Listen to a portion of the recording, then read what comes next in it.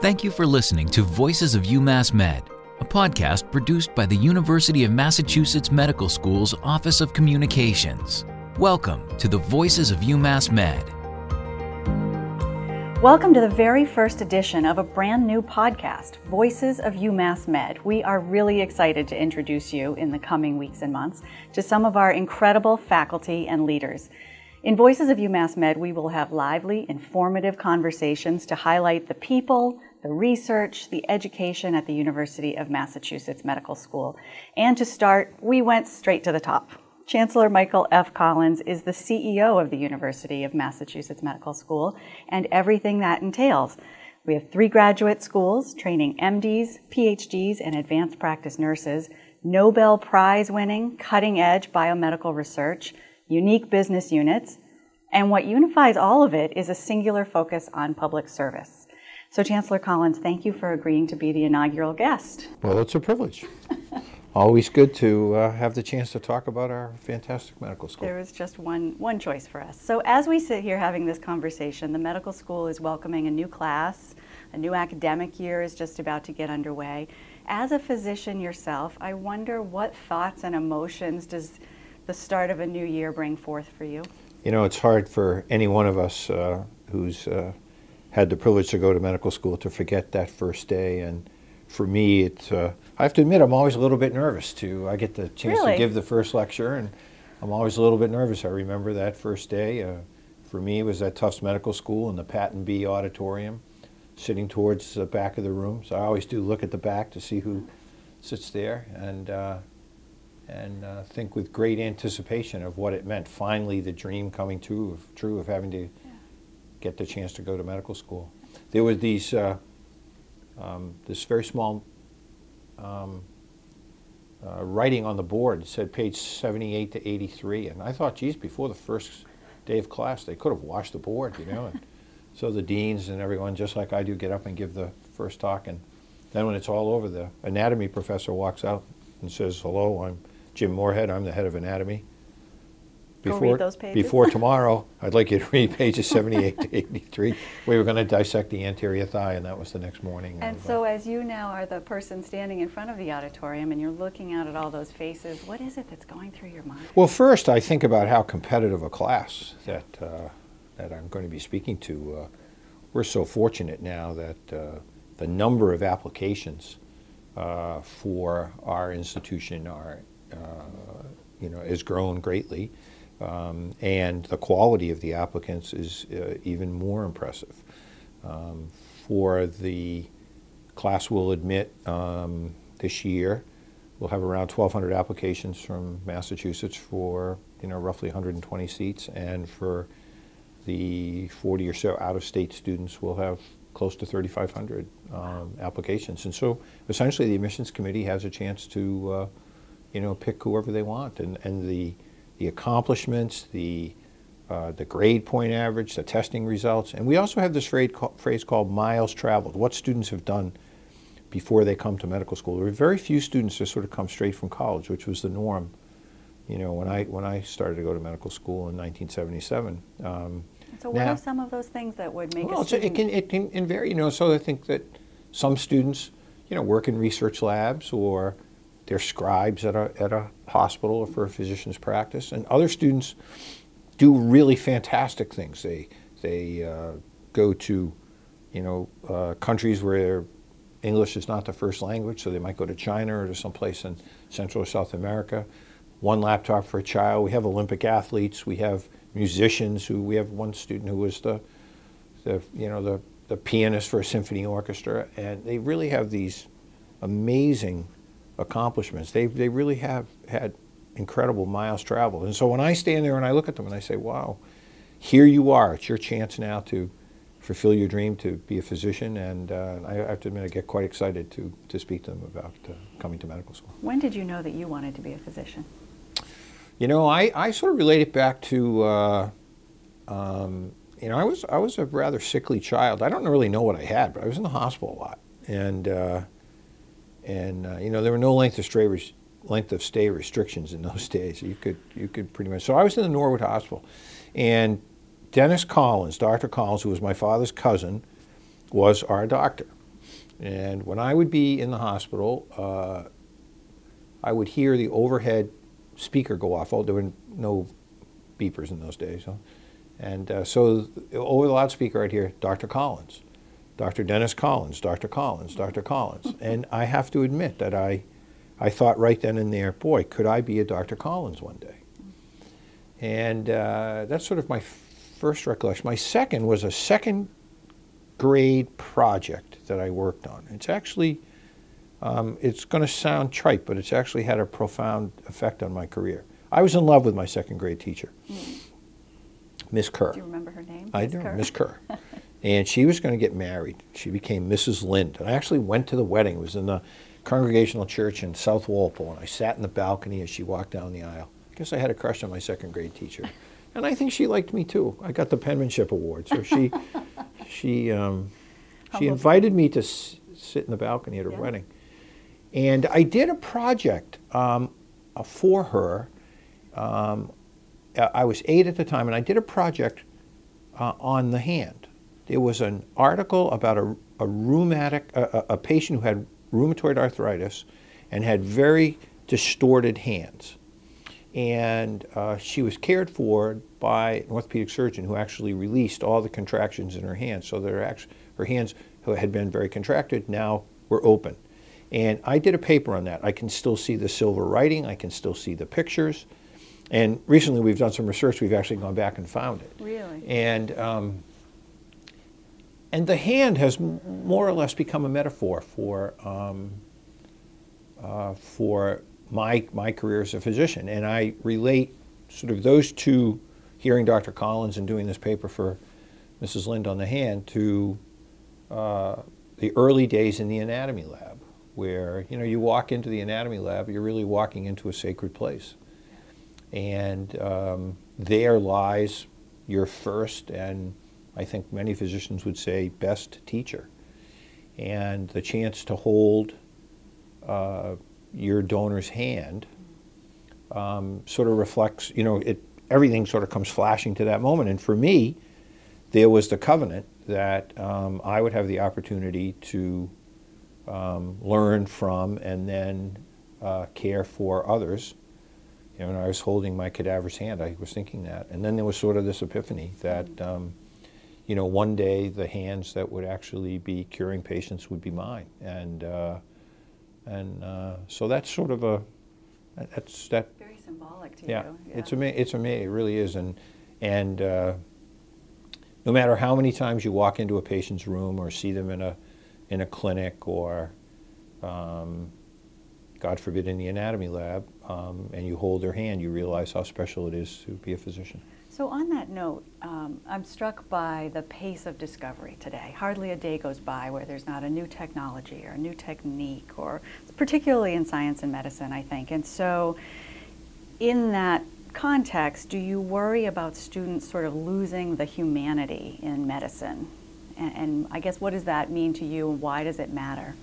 Well, I'd say two things about that. So first, all of us who are physicians learn early on that by being a doctor, you're really committed to a process of lifelong learning.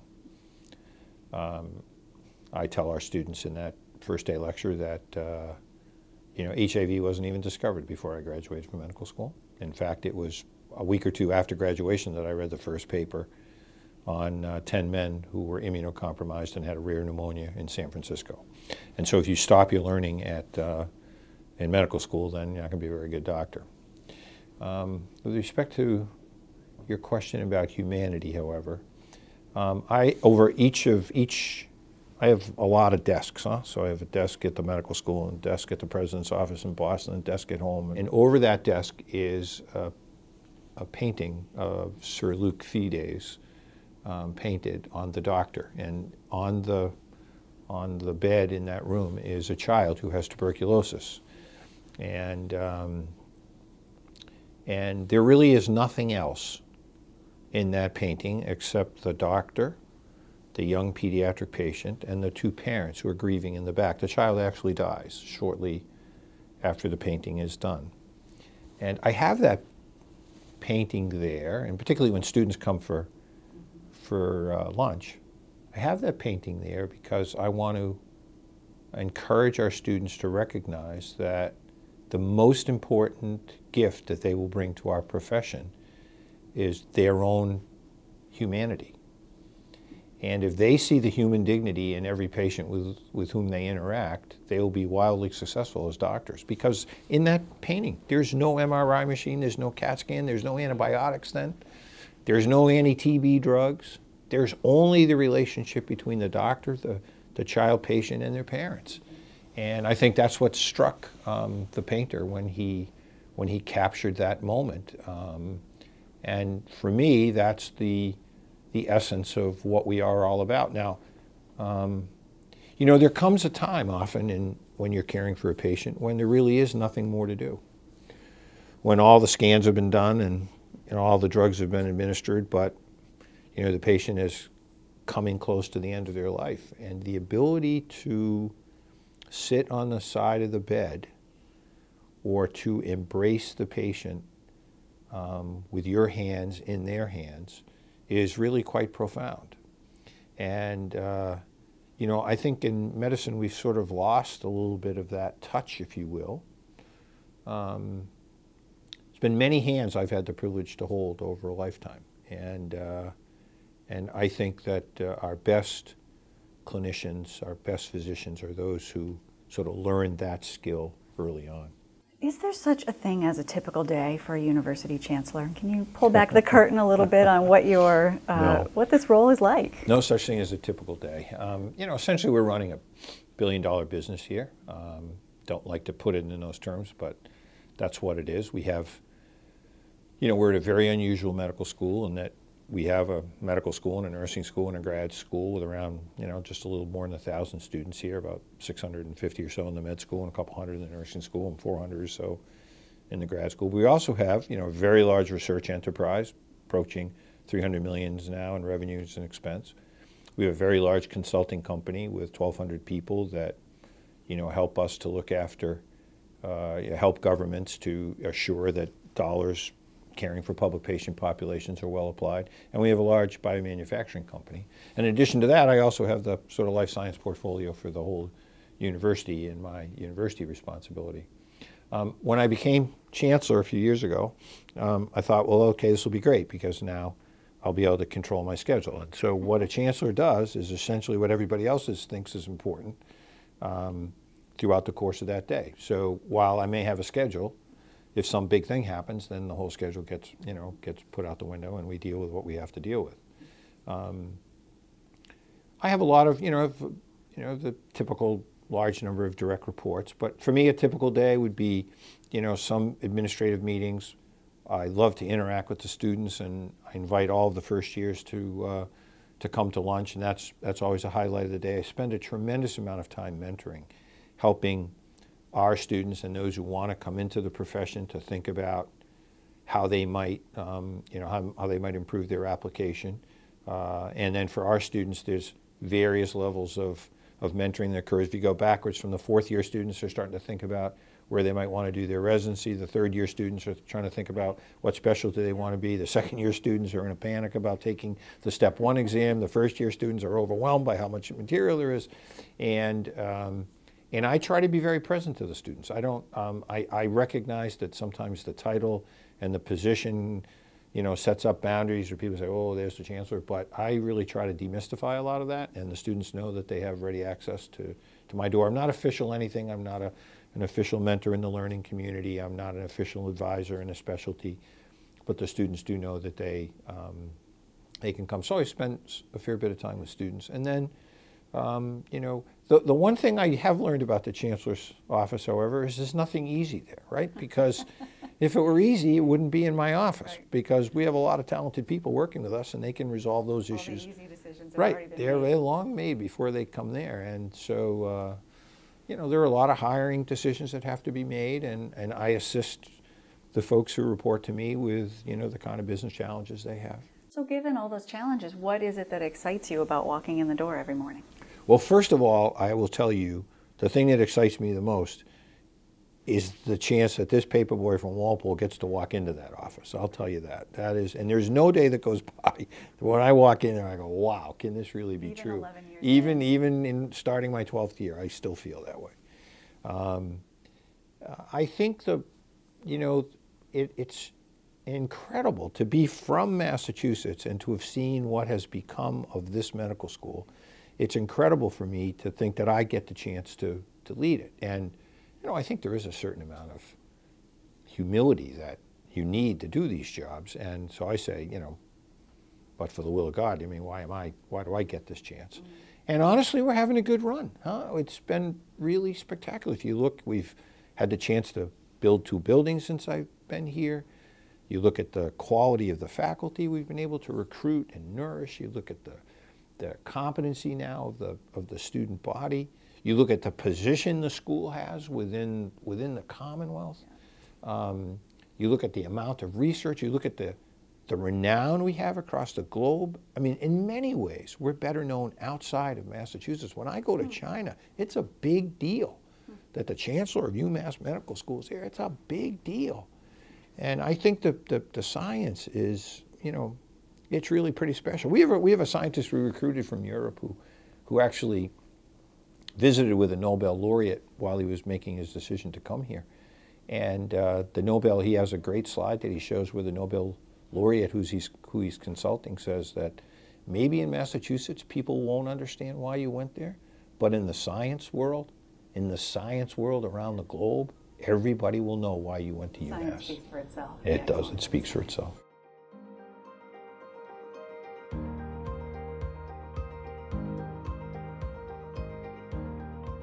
You're listening to Voices of UMass Med, featuring the people, ideas, and advances of the University of Massachusetts Medical School. You did mention that you have a university-wide role. You are the Senior Vice President for the Health Sciences for the entire University of Massachusetts system. And so I want to ask you about the Life Sciences Bond Bill. Earlier this summer, Massachusetts Governor Charlie Baker renewed that Life Sciences 2.0 that will devote, I think, $500 million to the life sciences industry just within the Commonwealth. So in your mind, what is the message Governor Baker sends by making that commitment? Well, I think he, to his credit, recognizes the importance of the life science industry to the Commonwealth. And I know there had been some conversations earlier on about whether you should pick winners and losers as an industry, but I think if you look at the Massachusetts competitive position now in the life sciences, we really have the opportunity to lead the world. Not just the nation, we have the opportunity to lead the world. And if you look at what's been developed in Worcester, what's been developed in Kendall Square, what's being developed around the medical schools and teaching hospitals within the Commonwealth, I think the governor fully appreciates the importance of investments in the life sciences. Now, here's the fact. We are the leader in the life sciences in the world, and everybody wants to be us. So we either continue the investments that we've been making, we continue to build upon those, or we lose our lead position. It's as simple as that. Now, for me in the university, I look at and I say, if the state is going to invest money in the life sciences, why wouldn't the state want to invest some of that money in the University of Massachusetts? And that was my feeling with Life Science 1.0, and I've been making the case again in Life Science 2.0, which is now going to have, the bill has been passed and has $150 million of capital monies in there for the university, and some very interesting proposals. So in Amherst, the opportunity to enhance their commitment to STEM teaching, because UMass Amherst educates the students who are going to stay in Massachusetts. About 85% of their students are staying in Massachusetts. In fact, if you take all of the Massachusetts students who go to all of the elite public, all the elite private universities in Massachusetts, there are more Massachusetts at UMass Amherst than all of those other 8 largest institutions added together.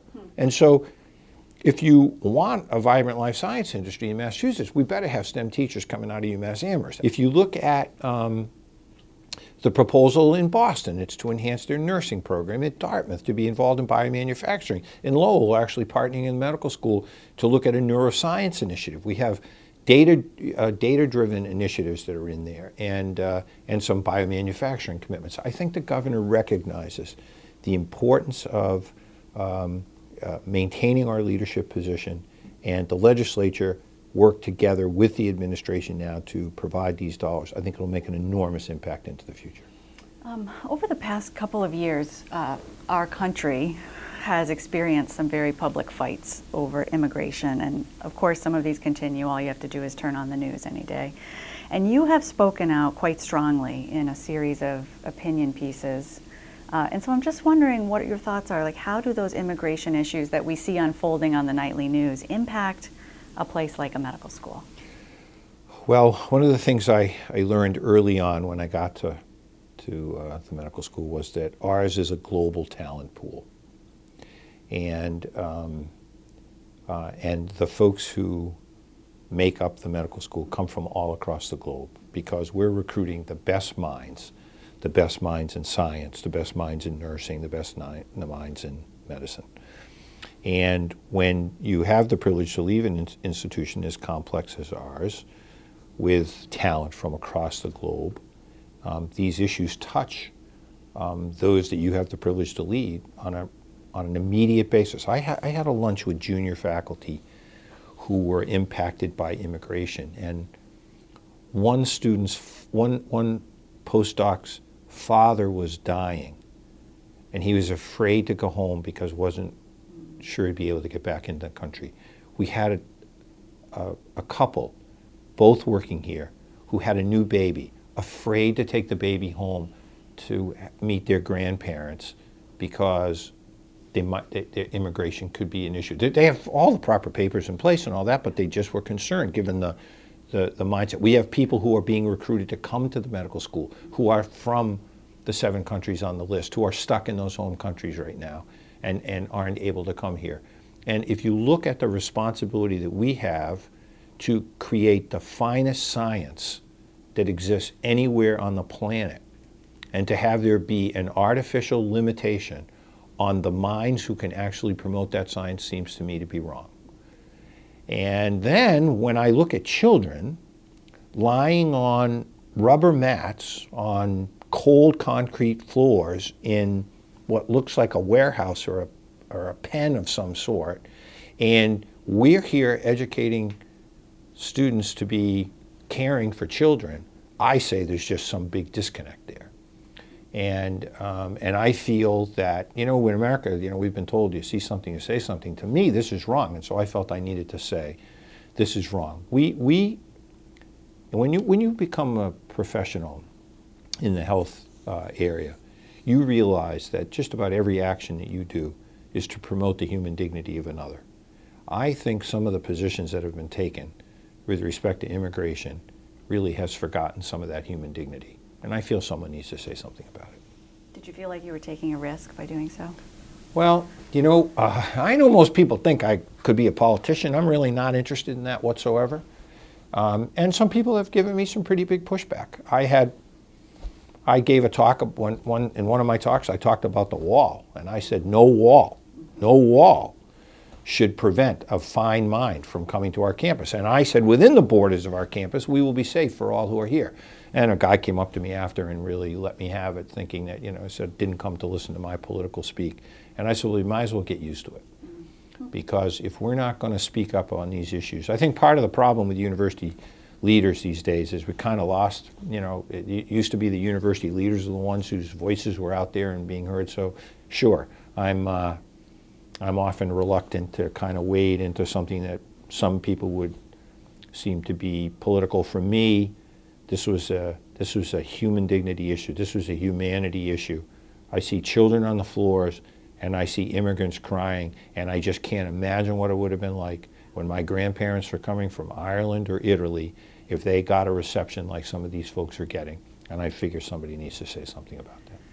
So I think every successful person has certain principles that they live by that have served them well, that you refer to when you have to make a tough decision or something like that. And so I'd like to close by asking you personally if there are particular words of wisdom that you received from your mother or father that have been helpful to you throughout your career. Well, most people who have worked with me will be able to answer that question for you. So on my desk, the buck stops here, which was on Harry Truman's desk, yeah.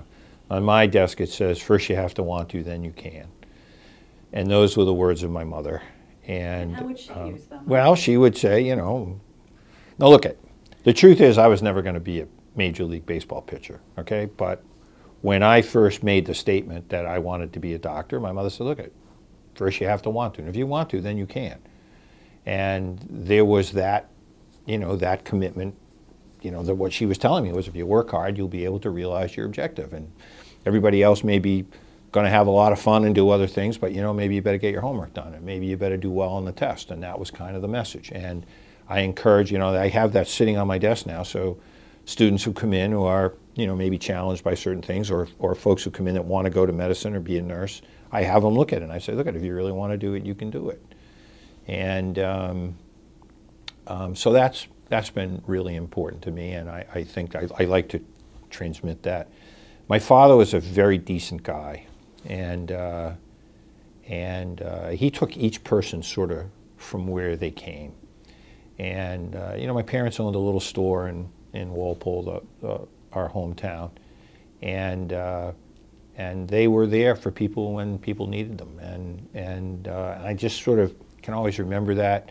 And so I always say I have my father's personality and my mother's intellect. And my father he was a big guy, and people loved to be around him, and I try to, you know, I try in each, you know, when you're a chancellor, you know, a lot of people want to talk to you, I'm trying to focus on the person I'm with at that time. I really try to do that and not always be wondering about sort of who the next person is going to be. And with our students, particularly those who want to be clinicians and things, I'm working hard to help them to realize their dreams. And I can tell you, it's probably wrong, but I have such a paternalistic feeling on match day when our students actually open those envelopes and they get the postings that they want. Boy, I'll tell you, I'm just as proud as a peacock on those days, and I'm moved to tears that students who have made this enormous commitment now have the opportunity to do this. You know, my dad died of a brain tumor when I was a sophomore in college, and I think a lot of my own construct as a physician came from the conversations we had on the front step. You know, we knew, you know, we had a year to prepare for his death because we knew that, you know, his was a terminal illness. And we used to sit on the front step and he would just impart, you know, certain basic wisdoms, like, you know, you really got to be nice to people, and you got to really, you know, it's not always about you. It should really be about other people. And you know, it's okay to say I love you, and it's okay to, you know, hold somebody, and those are, you know, sort of basic things that I learned at that time just from sitting on the front step. Someday I'm going to write a book about my conversations with my father on the front step, because it was really pretty special. You know, let me just end by saying that you know, from the very beginning in medicine, I sort of committed to helping others who wanted to be doctors. And the first student that I had the privilege to mentor was a young man whose father had left the family when he was a little boy, and whose mother died at 41 of a heart attack.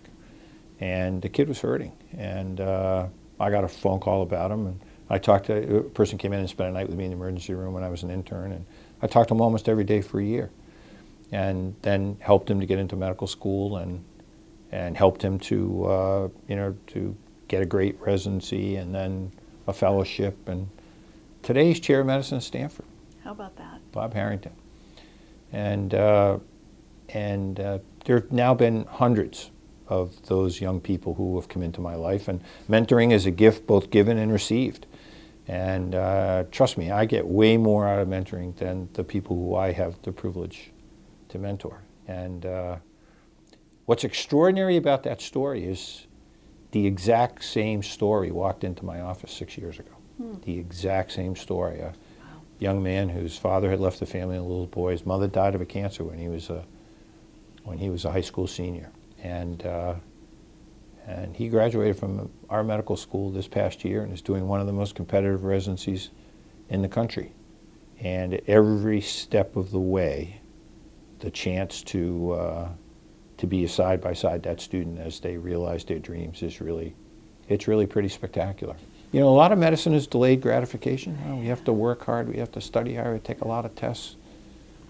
But I can't imagine a more satisfying end of the day. You know, sometimes when I put my head on the pillow at night, I think about all the things that went on during the day.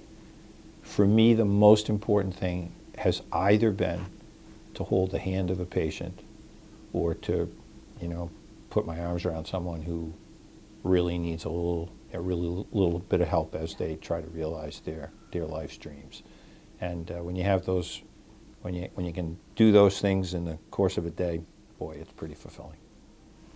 Thank you so much for a terrific conversation. Thank you for having me, and I look forward to listening to these podcasts. I know they're going to be pretty special because there's a lot of folks at our medical school who have some many interesting things to say, and I hope those who are listening to this will tune in on a regular basis to learn more about our school. Thank you, Chancellor. Michael F. Collins is Chancellor of the University of Massachusetts Medical School and also serves as Senior Vice President for the Health Sciences for the entire University of Massachusetts system.